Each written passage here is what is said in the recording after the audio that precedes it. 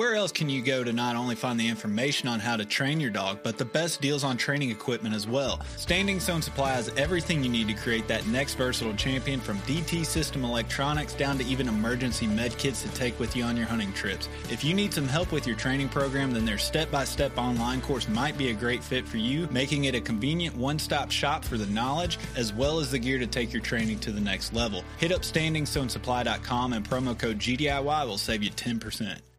As someone who constantly travels to new locations out of state to hunt, I have to rely on map scouting before I even get in the truck. Onyx Hunt Maps makes it super easy for me to plan out my trips as well as track my success while on the trip. The offline maps, along with the tracking feature and ability to add pictures to my waypoints, means I can always reference old trips and hunts to better prepare for the next. When planning your next hunt, be sure to use OnX to put you and your dog in the best situation you can. Use code GDIY20 at checkout to save 20% and know where you stand with OnX. Think you know the Brooks Ghost? Think again. Introducing the all-new, better-than-ever Ghost 16. Now with nitrogen-infused cushioning for lightweight, supreme softness that feels good every step, every street, every single day. So go ahead, take your daily joyride in the all-new nitrogen-infused Ghost 16. It'll turn your everyday miles into everyday endorphins. Let's run there. Head to brooksrunning.com to learn more.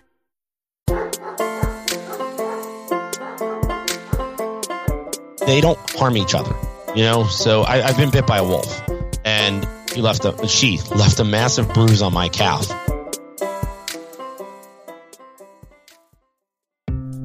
If you're currently in the market for a kennel, then be sure to check out Gunner Kennels. Gunner Kennels is the only kennel that's 5-star crash rated from the Center for Pet Safety. The double wall rotomolded construction ensures it holds up in all types of weather and conditions. Also, Gunner Kennels has a lifetime warranty. These kennels are built to last a lifetime, and Gunner stands behind that. Gunner also has all the accessories you could need, from fan kits to help keep them cool, performance and orthopedic pads to help keep them comfortable and ready to go after long travels, and even tie-down straps to help ensure there's no worries for the kennel moving or sliding around in your truck. So if you need man's best kennel for man's best friend, head on over to gundoggityourself.com and click on the Gunner link. Be sure to purchase your kennel, accessories, and even gift cards for holidays and birthdays through our link, and it will go a long way in helping out the podcast. Welcome back to another week of GDIY. Adam, I only have one question for you. Okay. Are you the leader of your pack? Absolutely. Are you the leader of your pack? Not at all. Well, there's, this episode we talk with David Kurlander, and there's a lot of pack leadership type stuff that we talk about.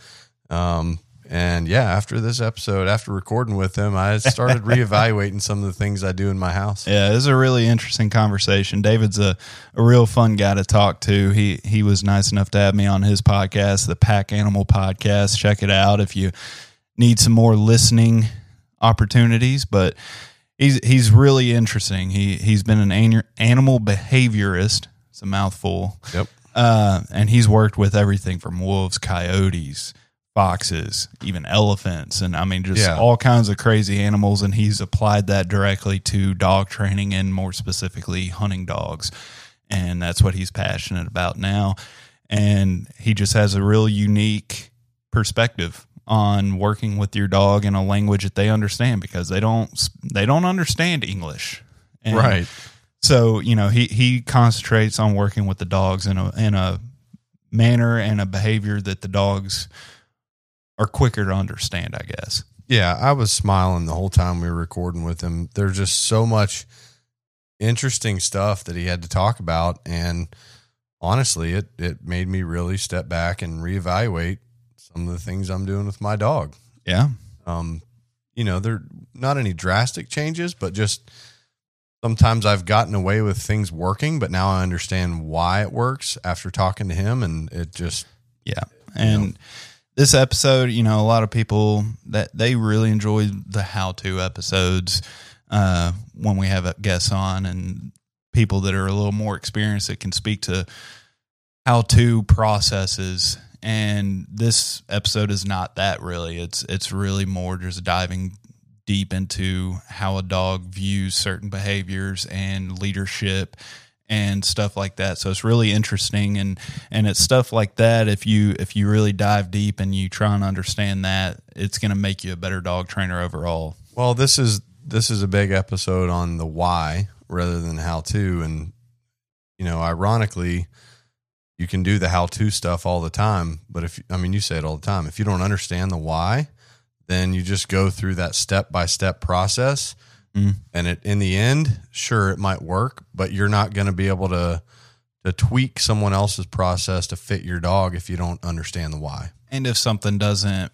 make sense or click for the dog, you don't know what step went wrong and why. Right. And so you don't know how to fix it. But yeah, it was just a fun conversation. We get into all kinds of different topics with him, everything from him getting bit by wolves to, answering the door when somebody knocks on the door with your dog in the house.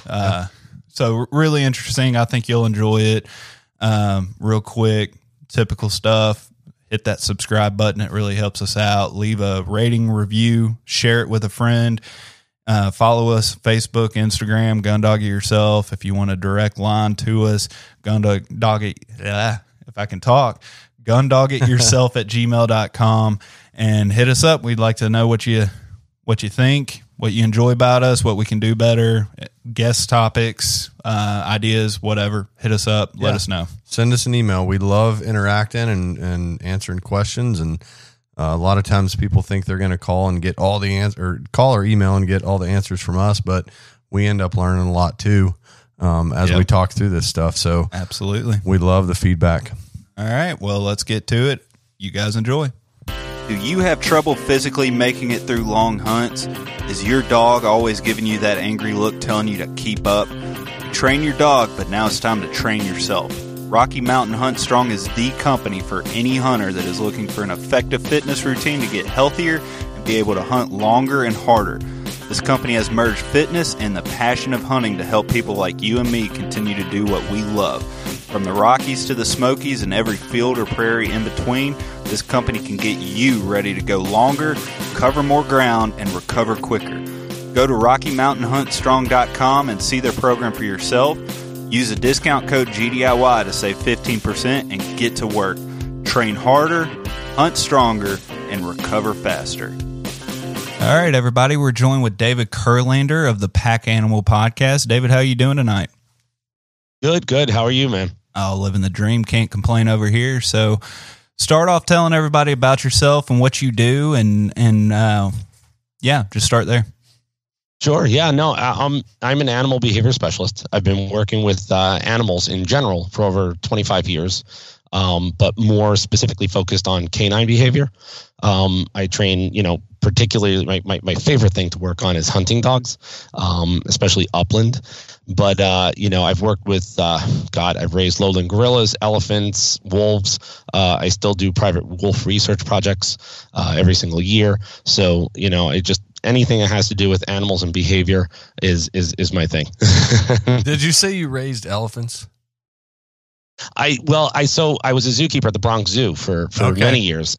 Yeah, so I kind of started in the Department of Ornithology working with birds, and then moved over into mammals because it's always my focus. I've been working with my grandmother was a dog trainer, so I've been working with dogs since I was a child. So it's always been my wolves, coyotes, fox. Sure.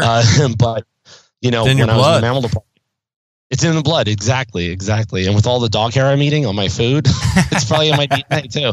But so you've gotten to work with a ton of different types of animals, but you just said that your favorite really is hunting dogs in particular. Have you always been a hunter? I know you just said that you kind of grew up with it and it's in your blood, but have you always been hunting? Yes. So nobody in my family really hunts, which is kind of crazy. I grew up in the city in the Bronx. So, we never really had that opportunity, but anybody who understands animal behavior understands the nature of hunting and how it's like crucial to the survival and the bond of all animals, to be honest with you. But especially for the pack animal, like the dog. So yeah, it's just been like such a natural affinity to me. And I wound up picking my first gun up at 16, hitting those fields with my Labrador, and just really just kind of feeling it out, working with the dog, feeling how he runs. And then over time I started picking up more professional tips, reading every book I could possibly find, and just learning every single term and the structure of hunting. So honestly, yeah, it's one of the best things that I can do for myself. And like I tell my wife, I joke around all the time. I said, when I retire, all I'm going to do is train hunting dogs. Nice. Yeah, same here, man. Absolutely. So just live out in the field. So that's the plan. Through your journey of getting into hunting and everything, I think I just picked up a little minute ago that upland is your passion. Is that true? Is that your favorite type of hunting? It is. It's funny because I have currently I only have 3 dogs right now. I have my Labrador Ausgear, my Braque du Bourbonnais Kuno, and my Bracco Italiano Malachi. So I got the 2 pointers and then my lab, and I do a lot of duck and goose with my lab, but I'm telling you that lab points so solid. It's just he's such a versatile dog, and I just really love bringing him out there because on occasion you hit a pheasant and it goes down in a pond, and my Bracco is not going to be swimming as gracefully as he is. Absolutely. So you have the passion for hunting, you have the passion for dogs. How did that steer you down the path of becoming an animal behaviorist? And I guess just define what an animal behaviorist really is. So an animal behaviorist really is someone who focuses more on the psychology of the dogs. I have found that in my journey of working as an animal behavior specialist, that I find that defining the two, a trainer versus a behavior specialist, is very important. Training is considered unnatural. You're actually speaking English to your dog. You're telling them to sit, stay, lay down, and it's completely awesome that your dog can understand this and do this. And yes, it does apply towards behavior. But what I feel like is where I've gone is through my journey is kind of breaking the anthropomorphic thought process of dogs. A lot of people use human psychology to diagnose dog behavior, which basically sets them up for failure. We're expecting them to act like humans, and when they fail, we blame them for it.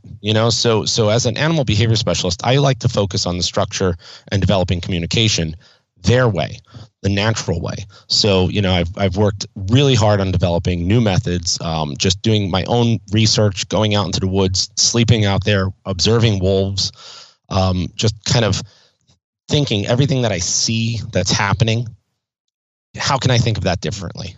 How can I become less human and more like them to understand exactly how they perceive this world? That's amazing, that's where, man. Anyone that listens to this and doesn't smile when you talk about going out and sleeping outside just so you can be closer to wolves and study them, that's impressive. I mean, there's something in each of us that wants to go out and do something like that. Reconnect, man. Yeah, you just got to connect to nature, and and especially for hunters. We always get put down on, that hunters are cruel and you're killing animals and all that stuff. But yet we know more about nature and more about the environment, more about conservation than any of them. For sure. Absolutely. And it's nature. Every animal does it, and we're not out there just for some sick, thought process to just kill a bird. It's all about the primordial instincts that are behind that and the connection between you and your dog. And I tell people all the time, it's like, imagine having like a German short hair pointer in an apartment in Manhattan. I mean, that's torture. A little unnatural. Absolutely. Yeah. I think there's a way there's people that do that have high drive dogs in apartments and they make it work. But it's not an ideal situation, I don't think. So you were talking about how we speak English to our dogs, and it's amazing that they understand it. I've been going out with my wife a couple times. She teaches horse lessons, and I started asking her, you don't tell the horse good horse or bad horse or anything like that. It's all through cues. But I also told Nick, like, man, these horses are just like really big dogs. Like a lot of the stuff they're doing with horses are very similar to dogs. What similarities do you see between different animals? I mean, you've raised elephants, all the different things you've done. What similarities do you see across the spectrum? Well, there are certain things that we all must do that are similar in what I would call just survival instincts. That we all have fear. We all experience fear in a certain fashion. Not all fear is bad. So, for instance, like I want my children to fear playing in the middle of the road, Right. Yeah. Just like a bird fears a dog when it comes towards it. That's why the pheasants hold fast and the ducks flush, So, so there are certain basic things that are common amongst all animals. And I feel like they all stem to survival. But, at the zoo alone, I worked with over 650 species of animals, and every single animal is different. They all look at this world very different than we do, and very different than they do each other. So, one of the greatest things we can do is learn that, and accept that and kind of understand how and why they exist, and kind of give them their due. Like coyotes drive me crazy. Granted, I have children. I have 16 acres up here in the Berkshire Mountains. I've got coyotes roaming everywhere. So, they're beautiful animals, and I respect them, and I understand that they are aggressive and that they are a little bit overpopulated, especially in my area, due to the lack of, but again, it's again due to the lack of understanding of man. We build these homes, and then we see a mountain lion walk through, and we want it dead. And yeah, why? Why?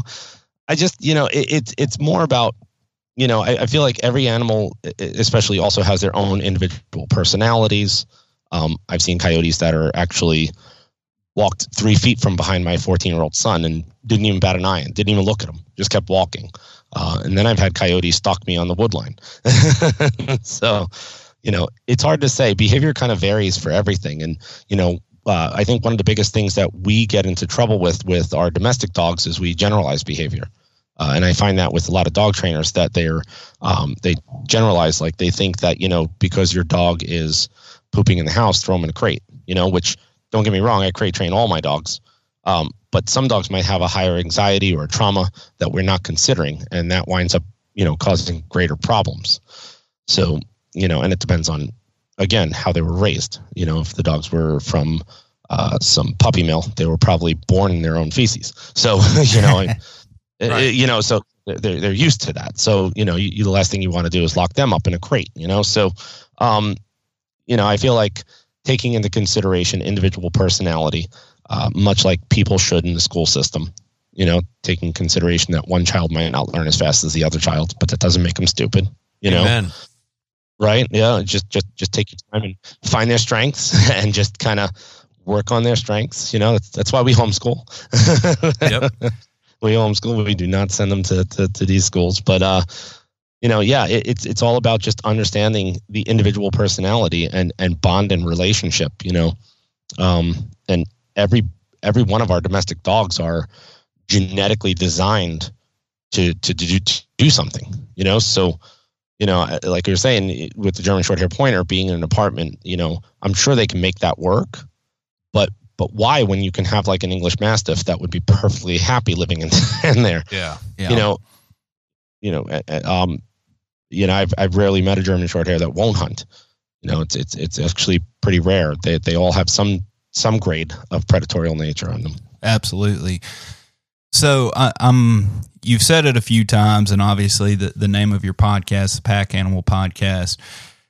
Through your years of studying all these animals and their behaviors, and you just mentioned the relationship and bond between dogs and man, it's you focus a lot on the pack mentality of dogs. So when you first went into animal behavior and working with canines, was it always obvious to you that the pack mentality was really the most important factor amongst all of them? For dogs, yeah. For dogs, so when you look at the pack, the pack mentality is they act almost as a unit. They literally need each other to survive. So there's not really many animals out there that need that. We don't need it. We're actually, if you really want to compare human behavior, it would be closer to like a feline versus a canine. So felines, you could put a cat in your house and your cat will love you, and there is an emotional aspect there, but your cat doesn't need you. They're the most effective hunters on the planet. They definitely don't need you to survive. Whereas a dog literally needs its pack to survive. A lone wolf with an ear infection. Figure a lone wolf with an ear infection will soon die of that ear infection because nobody's there to clean him. He can't contort his body to clean it.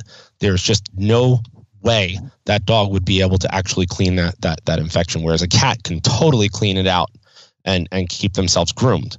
So, the pack animal is basically born to have that relationship. That's why they integrate so well into our lives, because they literally need us. And that's why they're so easily broken, emotionally broken, because sitting in these shelters alone, isolated, it just doesn't do well for these dogs. They need to be a part of something. And usually their aggressive actions, their fear-based issues are all a result of the fact of lack of structure and communication. Imagine living in a house with a roommate who doesn't speak your language, doesn't listen to a damn thing you want them to do, or say, right. Hey, this is my ham sandwich, please don't touch this. And they just keep touching it and they keep eating it, So, and then the second I go up to that person, I say, hey, man, don't touch my sandwich. I'm euthanized for what? For resource guarding my food? Yeah. Yeah. So, there's that pack mentality. They literally need each other to survive. And the hunting dog is like the epitome of that. If you look at the genetics of a hunting dog, they need your guidance. They have to work together. They have to be stealthy. That point is nothing but an elaboration on a stealth, versus like a German Shepherd, which again, pack animal, awesome dogs, but their genetics are designed to be put in a field with a bunch of sheep and to act independently. They protect those sheep. They're flock guarders. They don't need the farmer out there to guide them.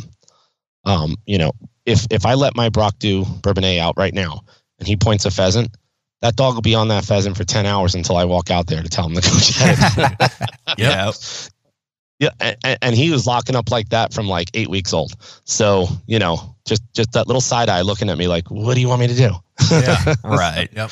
Well, I love this topic when talking to everybody about just dog behavior and dog training and just the relationship living within your own home with these dogs. And it seems like, unfortunately, over the past decade or 2 decades, whatever, it's kind of like if you mention being the alpha or pack mentality, whatever, when you're contributing it to training your dog, you get a lot of eye rolls from people. And I'm wondering if it's because people truly don't believe in it and not buying in, or if it's people like Cesar Millan when he was on Animal Planet for years about every solution was, it doesn't see you as the alpha.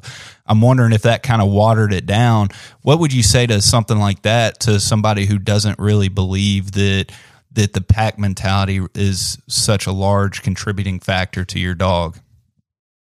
Well, number one, I've done more research than probably any institution because I don't worry about funding.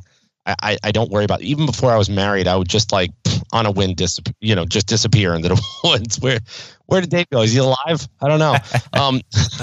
Good for you. So, yeah, and yes, and I'm not restricted by any institutionalized prescriptions. Like this is what we're looking for and this and that. So, what I've observed is that there is no real such thing as an alpha. Alpha is too numeric. It's like the one benevolent ruler of the pack, and it's usually based off of history, the alpha male. Well, from what I've seen, every single female in that pack is a leader, because out of their litter will come a alpha type, which I like to call them alpha type male. So who raised that male? Who corrected him from day one was mama. So no matter what, no matter how dominant and alpha these males get, someone had to be over them at one point in their life, and raise them and teach them and bring them up to be that, and encourage those behaviors. So all females are alpha. Hence the reason why I swear female to female fights are going to put my kids through college. It's just so common. Male to male fight. Yeah, male to male fights. It's like bang, just do this, this, and that, and they're good with it. Females, it's like almost like a forever thing. Right. If they get to that. So I look at dogs as more providers. If we look at the provider of the pack, and usually the providers are the more regal, stubborn, they're not overly aggressive. They're definitely have the more intelligence out of all the rest of the pack, to make those judgment calls. So I'm not, so when it comes to like Cesar Millan, obviously I'm not going to say anything positive or negative about him. Right. But I don't believe that you could go on a TV show and work with one dog and then give the illusion that this is what's going to happen to your dog, and often in my career, I've seen people actually watch that show or a show like it and try it on their dog and get mauled. These aggressive approaches like that are just miscommunicating to the dog. We can't bite our dogs. We are not canines. We didn't do the thousands of, pre-communication to escalate to that level. That's exactly what I was kind of thinking. You're dealing with a dog that over time has established its relationship with you within your own pack, inside your own house, and then out of nowhere, you're just going to turn on the switch and say, okay, I'm going to be the leader. And some dogs aren't just going to immediately bow down to that. Right. Absolutely. Especially the work quality ones. So there's, sorry, they're talking about Cesar, just for him as an example. People see that on TV and then they try it. I'll go back to watching my wife with a horse the other day. She was able to do things with that animal and then kind of turned it over to the owner, and the owner wasn't as capable, and it comes down to experience. So then it becomes, the more experienced person teaching the inexperienced person. So I think that some of those things can work for every animal. There's some commonality, but it requires experience on our end. What do you think? So the way I look at it is that not every animal is the same genetically. Not every animal is the same personality-wise. Not every person is the same, and not every environment is the same. Yeah. So every situation is different, and there are common things you can work on. But each thing you work on will bring out a different response based on the different animal. So what your wife did with that one horse, if she turned and did it with another horse, she would get a different response. Sure. Even if it's just a subtle one. When you hand things over to somebody who's not experienced, I feel like it's just kind of like when you work with animals for so long, you do things that are not intuitive to humans. Sure. So there's a lot like counterintuitive behaviors that you have to work on. Yeah. And, like letting, a lot of people, especially I have 4 children, I'm not going to let them fail if I can prevent it and explain it to them. I'm not going to see a failing situation and be like, all right, go ahead, try it. Stick your hand in the fire. It's just, I can I'm explain surprised to them. to hear you say that. From everything else you've said, I thought you might be the type of guy that would say, yeah, I'll let the kids fail and learn on their own. Because I love learning through failure. Well, I don't love it. I love watching other people learn through failure. I love failing. It's effective though. So yeah, I'm not saying that I don't do that. I'm just saying that like if there is a situation where I can explain to my child, that this might not be bad. Like Sure. I'm definitely not going to let my kids learn by failing to go do drugs. You know what I'm saying? Absolutely. I'm going to explain to them, and it's actually more so than not. We try to teach our children and we verbally communicate, and we could set up scenarios, and we can draw things out and read books about it. But with animals, they work on a choice-based method. So if you ever watch a wolf raise its puppy, the puppy is literally allowed to do everything to fail and then be corrected for it. So, they communicate. So if we were to break down training versus behavior, I would say training is command, mark, and release. And then we would look at behavior as expect, warn, and correct. So essentially, with a command, we would give a sit, we would mark it, good boy, or yes, or whatever words that people want to use. And then we would release them, okay, or out, or whatever we want to use. When it comes to the natural form of communication for dogs, they expect the puppy to understand the structure. And when the puppy fails that, they warn them. And when they fail that, they get bit, or muscled down or something. So, but corrected. So, there are certain common things, like that form of communication is absolutely broad. It goes right across the board for all dogs. Even when we see a dog that seemingly flies off the handle and just bites the owner for no reason, I'm sure that dog has given many warnings in his life.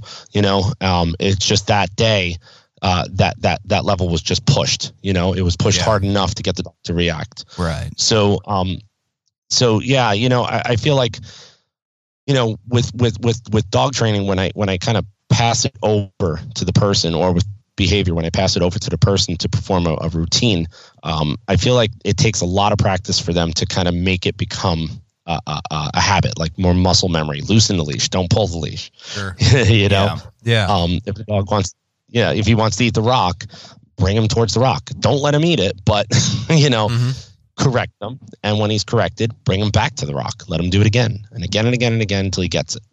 Right. How many times, I've had a stubborn lab where I grab his face and I'm just like, listen to me. Don't eat the rock. I'm guilty. It doesn't work. It doesn't work. I've done it before. Well, out of all that, there was one word that I picked up on that I felt like was key. You said the word structure. And I think with your average person, whether it just usually like a pet dog inside the house, they have a hard time understanding that dogs crave structure. And like you said, it starts from the day they're born in the structure underneath their mom.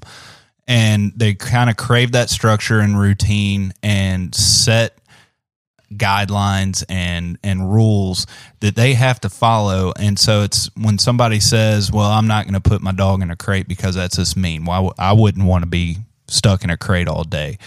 And what would you say to those people that it seems like there's just a disconnect, that they don't understand that dogs ultimately crave order and leadership from you? They actually derive all of their safety and security through structure and leadership. Without having that provider, they are nothing. They feel unsafe, and that's usually where our anxieties stem from. And they usually react and become aggressive just because there is no structure there. And it's, as a domestic dog, for the thousands of years, depending on who you talk to, these dogs, the whole point of domestication is that they never step out of the shadow of the human. On occasion, you get a few that do, that have that alpha type mentality, and they don't seemingly fit into our society, and those are the ones that are too aggressive, and they throw them on medications and they euthanize them. But yeah, that structure is massively important. So you made a mention of like the crates, which is hilarious because I'm always arguing with people about that. Oh, I hear it all the time. Oh my God. It's cruel. It's this and that. I have literally thrown a camera down into a wolf den or into a coyote den and measured the temperature, which is probably on a 30-degree day, underground, probably about 80 degrees. So nice and toasty. Yep, they keep very warm down there. And you got a den probably, I would say, about 6 foot by 4 foot with about 10 dogs in it. So, if you and they're nocturnal. So, I mean, yeah, they do walk around during the day. They do that. They bed down in the fields and all that stuff. But you got to keep in mind, during a really cold winter, during the day, most of these dogs, after a nice good fat belly, are down in there for 10, 12, 14 hours sometimes. Well, it's how many times have you seen a video on Facebook or somebody saying their dog is nuts because they have a small cat bed over there, and then they have a large dog bed over there the size of your car, and you have a 90-pound dog trying to fit into the small cat bed over there instead of go and sit on their giant dog bed over in the corner. Yep. They like those small spaces and feeling secure. They do. Oh, that leads me into another thing. Oh my God. Right. So dogs and anxiety and those thunder jackets, these jackets you put on the dogs that give compression. Yeah.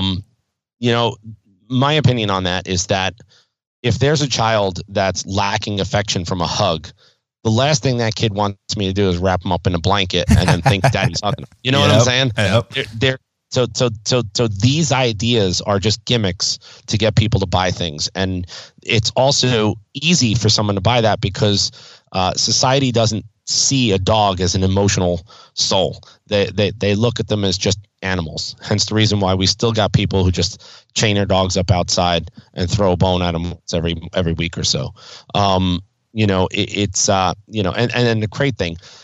To be honest with you, a lot of these people who don't put their dogs in a crate and then the dog winds up in the vet hospital because he ingested a pound of sheetrock, or ripped up a carpet and wound up lacerating his esophagus on the way down with the glue on the back.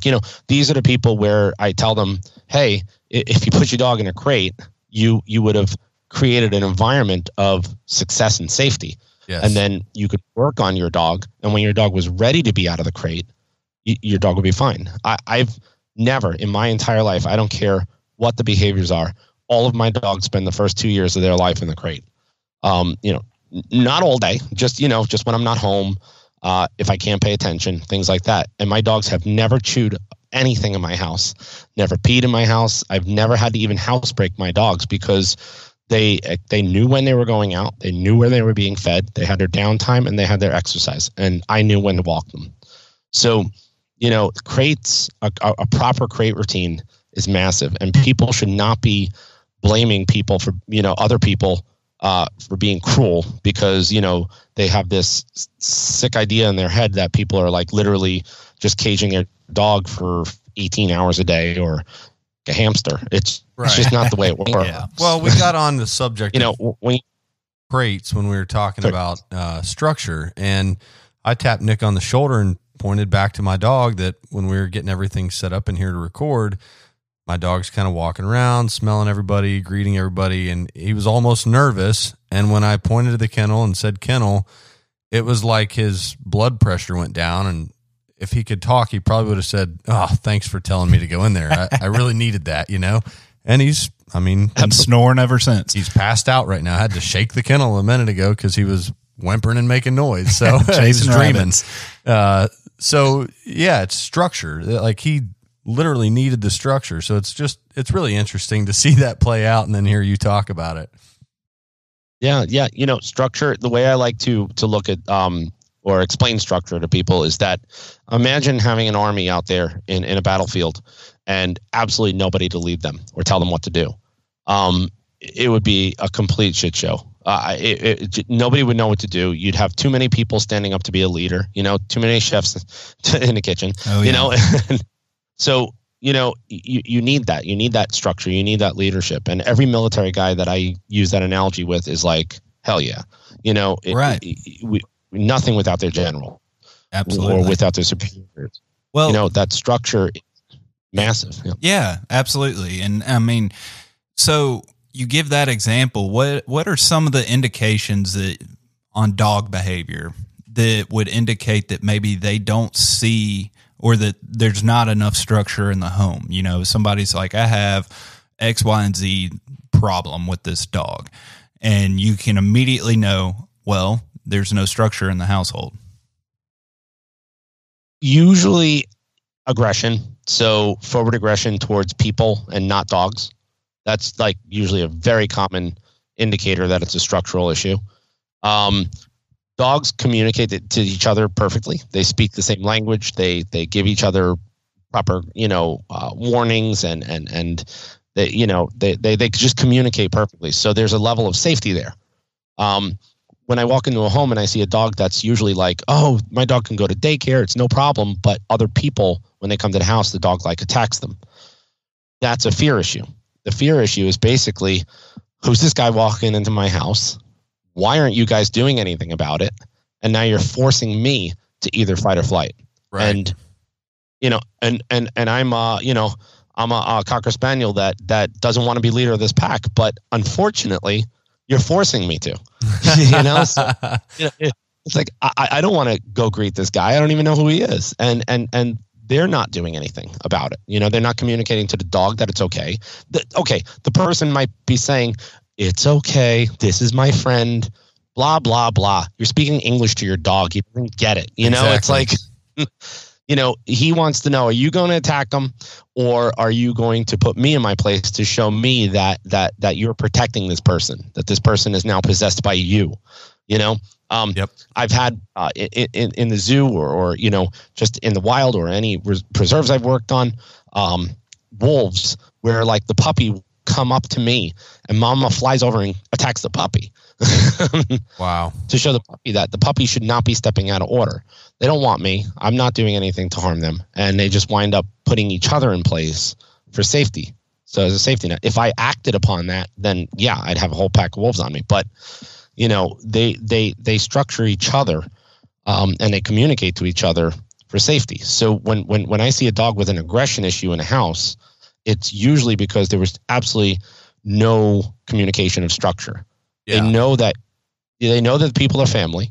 I might even know your mama, but who are you in the pack?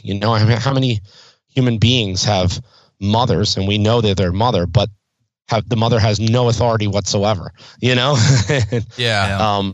I think sometimes we get away with, we communicate to our dogs in a way that mother wolf communicates to the puppy by coming over and like attacking the puppy to say, no, you can't go greet this guy. A lot of people do that, but they don't realize that they're doing the same thing a mother wolf does. Someone comes to your door, your dog goes running up to greet him, and you're like, hey man, sorry, I got this young puppy. Give me a second. And you get your puppy and you sit it back and you're like, stay there. That's not how we greet people at the door.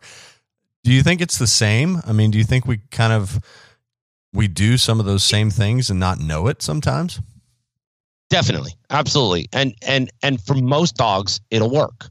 It's the one or two dogs that have a little bit more, they need a little bit more. They require a little bit more from the pack, so putting a dog like in a stay or teaching them place, that works very well for certain dogs, but some dogs, it's just not enough. The dog's sitting there staying, but growling, and that dog's on edge and ready to just break into any second and go for that guy. So the communication also, when I was mentioning that the mother would like attack the dog, they don't harm each other. So I've been bit by a wolf, mm-hmm. and she left a massive bruise on my calf, but that was only because there was some structural battle that happened overnight, and I happened to show up that morning, and she actually considered me to be part of the pack. This is a captive display at the zoos, so so she had to put me in my place as though she put everybody else in their place. So she could have easily harmed me. And the rest of the pack could have went after me, but they didn't. She just kind of corrected me like a puppy, just put her mouth around, slow pressure, and let go. Wow. Dogs don't harm each other. Yeah, they don't harm each other. It's counterproductive to survival to harm the very thing you need to live. It's like shooting the pilot on a plane that you're sitting on. It just doesn't make sense at all. So, and dogs are not going to do that. And another thing is when mama corrects that puppy, if that puppy is a dominant alpha, like type mentality with that aggressive behavior, she doesn't want to harm that, because one day he might be one of those providers and he might be providing security for the rest of the pack. Right. She just needs to make sure he's in order right now to survive, number one, and understand that there is almost like a ladder effect. So, but yeah. Well, that's really interesting that they don't hurt each other. It's enough to communicate, let them know they're serious, right? But they don't hurt each other. And again, as humans, there are people that hurt their dog, so they're not communicating in the same way that wolves do. So, what are some things specifically that we should do to establish ourselves as a pack leader? And again, like Nick said, people hear that and they kind of roll their eyes. And there's people out there that will say we are already the leader by being larger and a more dominant figure. What are some things we can do to establish ourselves as the leader of the pack? Well, yeah, unfortunately, we have a group of people out there, trainers, that call themselves, dominance trainers, or they use dominance methods. Yeah. And they're using like these old school prong collar, bang, make the dog yelp, and they know, or collar burning, and things like that with the e-collars. Which is, I'll be honest, people say, well, it works. And I'm like, yeah, it works. If you told me do it or I hurt you, I'm going to do it. It's just, right. But not out of love and respect. And, no good leader will say that, a tyrant will say that, not a good leader. A good leader will understand you and, and correct you, but, correct you because they love you, like I correct my children all the time because I love them. I don't want them to get hurt, Absolutely. So why would I hurt them? That just doesn't make any sense. So there's kind of a bad taste in people's mouths when they do hear that, which, that's why I stopped saying that these are dominance techniques, because they're really not. It's more about developing natural communication. Dogs do express themselves very dramatically. I've had puppies where I literally haven't even touched them, and I'm just like, no, don't do that. And all of a sudden they like roll over and they start yelping like I beat them. Yeah. It's just communication. It's all it is. And, if a wolf did hurt another wolf pack member, then they'll run away. They're not bound by any leash or collar or electric fence. They'll fight or flight. So, I've had trainers, some of the guys who do apply some of those methods call me up and, really kind of try to lay into me about this. And, I'm like, to each his own. Obviously there are clients out there that are going to want to hire that person because that's the mentality that they have when they train their own dogs. And, right. I don't want to ever say that's fine, because it's not, but, unfortunately it's keeping a lot of these guys still in business. Again, these dogs, they're not going to work as hard for you in the field. I've seen some, hunters out there, real old school methods, and, their dogs, you could see they're nervous. The dog, they give a dog a whoa to hold, and you could see the dog just kind of like flinch a little bit when the owner walks over, and I'm like, that's just not a bond, and there's a point to where you can take the nature of the dog that they're born to do, that they love doing this and they have fun with it, and you can make it miserable for them.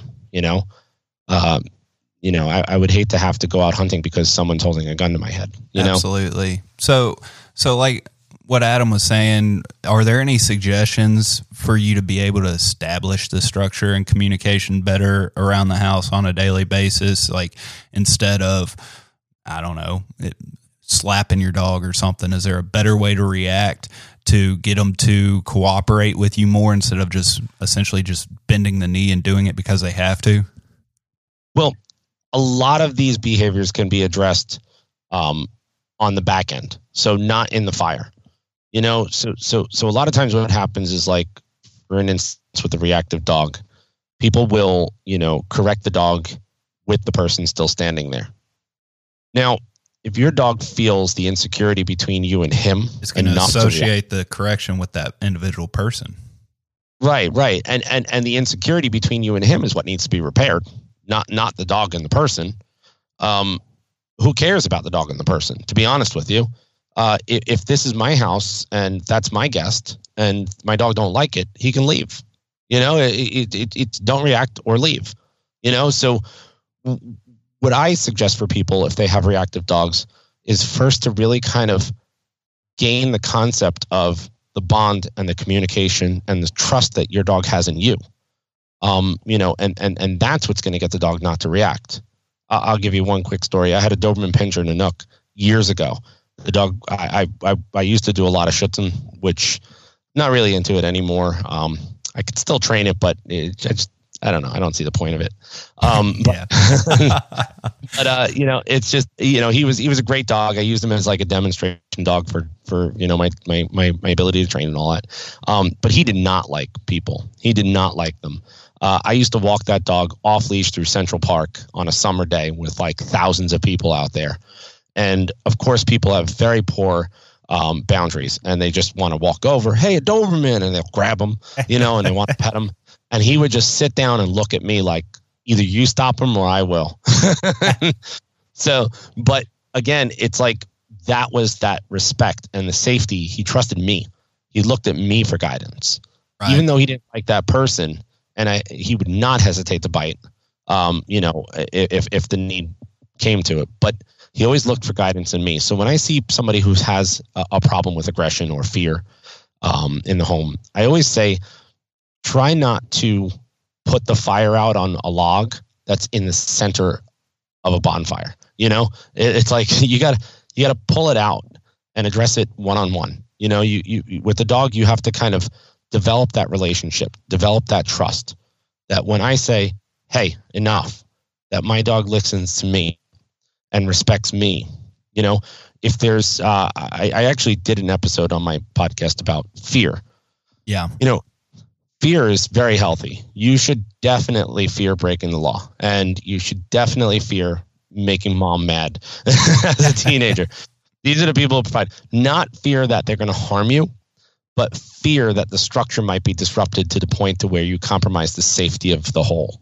You know, so, you know, I want my dog to fear biting my child. Not that I'm going to kill him, but because he would completely disrupt the entire structure of the pack and cause harm. If a wolf attacks another wolf in the middle of the woods like that, they completely disperse the pack, you know, and now they leave themselves vulnerable. You know, while they're preoccupied doing that, someone else, the puppies are getting stolen and killed or whatever, you know? That makes so much sense. I'm trying to figure out, as you're talking about all this stuff, if you use e-collars or not. Do you use e-collars at all? Yes. Okay. So, yeah, because, you know, number one, for a hunting trainer, there ain't no way you can have a leash on a dog in the field. It's just exactly. It's annoying. You know, and to be honest with you, you know, I use my e-collars more. I train them first to be cues. So the levels are so low, I challenge any human being to even tell me that they feel it. Absolutely. You know, corrective stuff. Again, they bite each other. They don't hurt each other, but they definitely apply pressure. Yep. Enough pressure to bruise my whole leg. You know, so, you know, when we talk about pain, that's relative. Every person experiences pain in a different way. You know, so when you talk about a dog getting bit, you know, we have to look at the way they perceive reality. You know, that bite is actually maybe comforting. You know, mama loves me, mama cared for me, mama protects me, you know? So when I put an e-collar on a dog, I condition them. First, I condition them into the collar to love it, you know, just by positive reinforcement. I don't even turn the damn thing on. Yep. Put it on, treats, walks, anything. You know, they see a collar or a gun and forget it. I don't have a screen door anymore. You know? Yeah, absolutely. Right through it. So, yeah, you know, e-collars done right are the best thing on the planet. Definitely the best thing. And I've had scenarios where, you know, my Bronco is all the way out. You know, I was hunting in Hunter Mountain in Catskills, right by Bear Pen, and it's a very appropriately named mountain. There's just bears everywhere. Yeah. So, and that dog was out all the way out on the line, going to retrieve a down bird. And actually there was coyotes there right at the foot of Bear Pen, and they all stood up, and I saw the bird and I saw my dog, and it was like 10 of them and one of him, and I'm way out, maybe like 3 acres away. So, you know, that scenario, my dog's looking at me and he's holding, and he's looking back at the coyotes, and I'm like, I know he's a tough dog, but he needs to come back here right now, you know? And I wound up nicking him on the e-collar, and he didn't move, and I hit him on 100. and he just jumped in the air and came flying right back to me. And I'm like, yeah, I don't care what anyone says. That little 100 nick on his neck was nothing compared to what he was going to get from 10 coyotes. Exactly. Yeah, and that's the mother wolf, biting their puppy right then. I told you to come here. Yeah, it hurts, but not as much as what this intruder in our den could do to you. Right. It's like an electric fence. I'd rather shock him at the electric fence than get hit by a car. Right. It's just, what's the, I mean, obviously training is definitely the better route to go, but on occasion, especially for us in a hunting field, even my master versatile dogs, I got them on e-collars every single day. I was just talking to Steve Snell, the owner of GunDogSupply.com. And he was saying that, he won't even touch a field now unless your dog's got a GPS on it. He will not hunt with you unless your dog's got a GPS on it. And I agree. I mean, how many dogs hold on they're on a point, and especially if you're out in like the Midwest where you're on horseback and your dogs are really far ahead of you. Yeah. And your dog's on a point and you're looking at your GPS and he's not moving. And you think he's on a point and you show up and the dog's dead from a rattlesnake puncture in the chest, things like that. How many dogs, go missing? There might be some, some really loose mud in the area or something that go down, or, if you're hunting in the winter, and how many dogs of mine just run across a pond, I need to know where they are, So, I definitely believe in remote collars, and that technology just keeps getting better and better and better. Yeah, absolutely. I agree with all of that. So getting back to some of the behavior cues and specifically how it ties into training, is there more, what would you say is the best one to really pay attention to? Is it body language, eye contact? And can you kind of give training scenario specific examples of how just being able to read your dog can make you react to them appropriately quicker? Well, definitely spending time with the dog, you'll pick up naturally behavioral cues. I feel like, as a animal researcher, I kind of get a lot of heat from this because I believe in the energy levels, the mental connections we have with dogs. I know there's no proof or evidence to this other than the fact of the way we feel. But, as much as my dogs know when I walk home, if I'm smiling but I had a bad day, they know that. Everyone else in the house is like, "Hey, how's your day?" And I'm like, "Yeah, it was great." And they're like, "Okay," but my dog's like, "No, I know something was wrong," and I know that. They just know that, Right. I mean, there's story. Yeah, you leave work an hour away and your dog's waiting at the door, when you leave the job an hour out. So, I believe in the mental connection, that connection you have with your dog, and spending the most amount of time with your dog and doing things that are enriching, like, hunting with a hunting dog, or, if you got a border collie, something, frisbee, something that you can connect to will help you read their cues. Because again, dogs are different. They, even though we, you and I speak English, we both have different behavioral cues depending on how we were raised and the environment.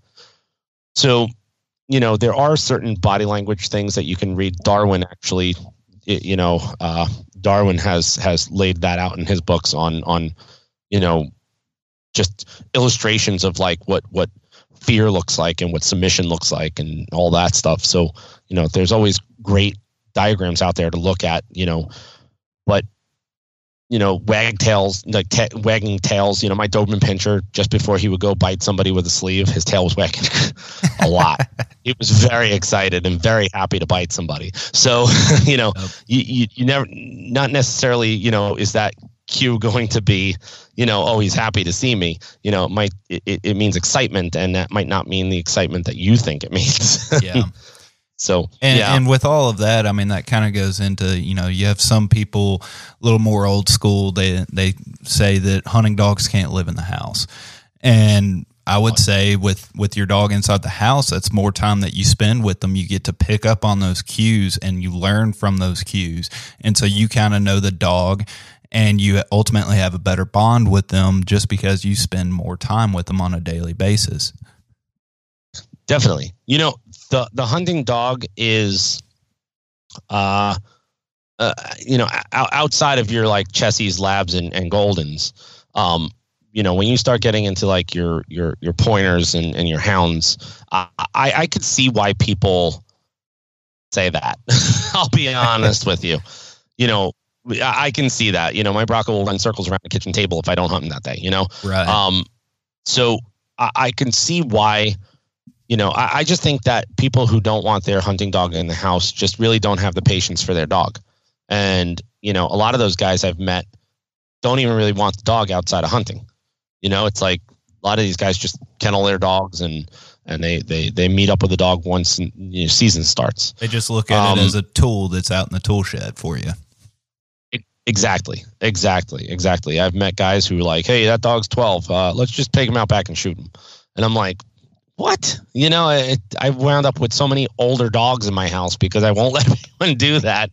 Sure. But, they look at them as, yeah, exactly. They look at them as tools, not like a living, breathing creature. So, all my dogs are in my house. They all sleep in the bedroom with me. They all sit on the couch with me watching movies. They at the end of my when I'm done with dinner, I'll give them some scraps. And they're that bond I feel like makes them stronger hunters.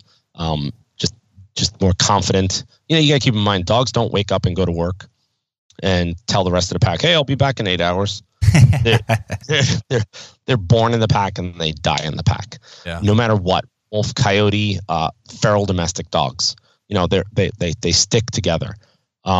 So the more people spend with their dogs, that bond and connection and the safety and security will prevent them from having behavioral issues. And, honestly, if you have a hunting dog in the house, if you have behavior issues, just work with dogs, spend more time with them, Yeah.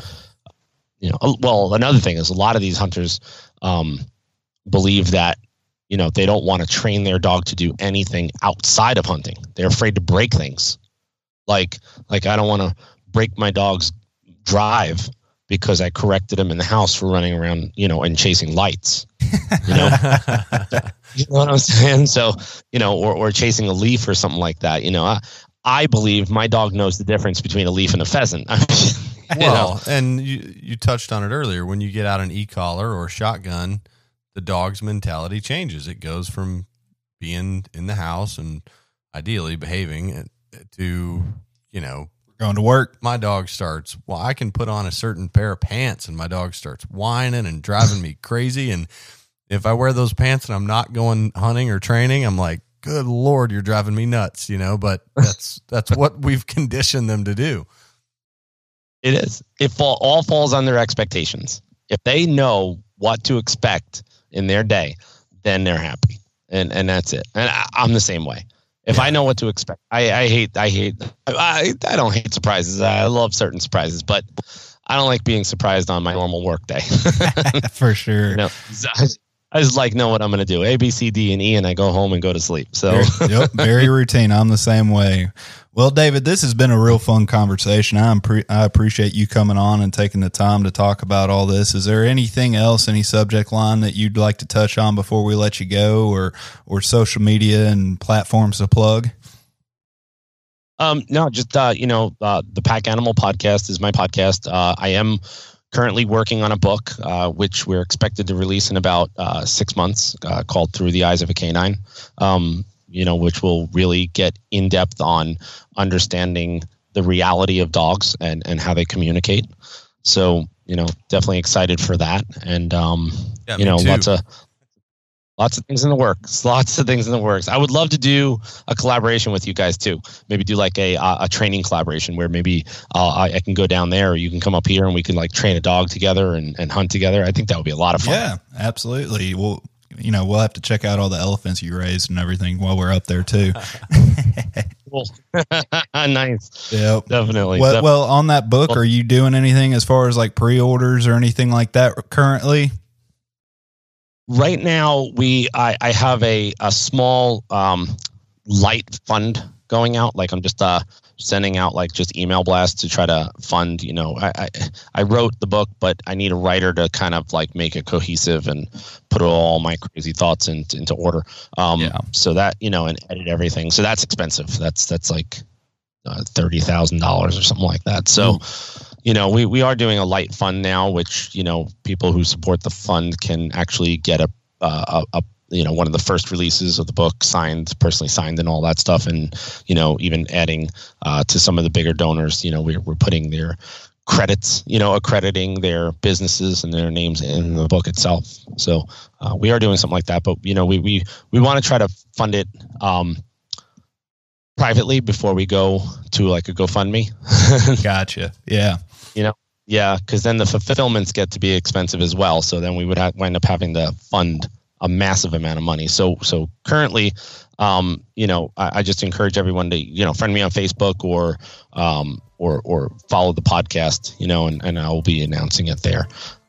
I also teach a class at the Omega Institute over in Rhinebeck, New York, and it's a 3-day stay retreat about teaching people how to become a little bit more like dogs, how to think like dogs versus thinking like humans.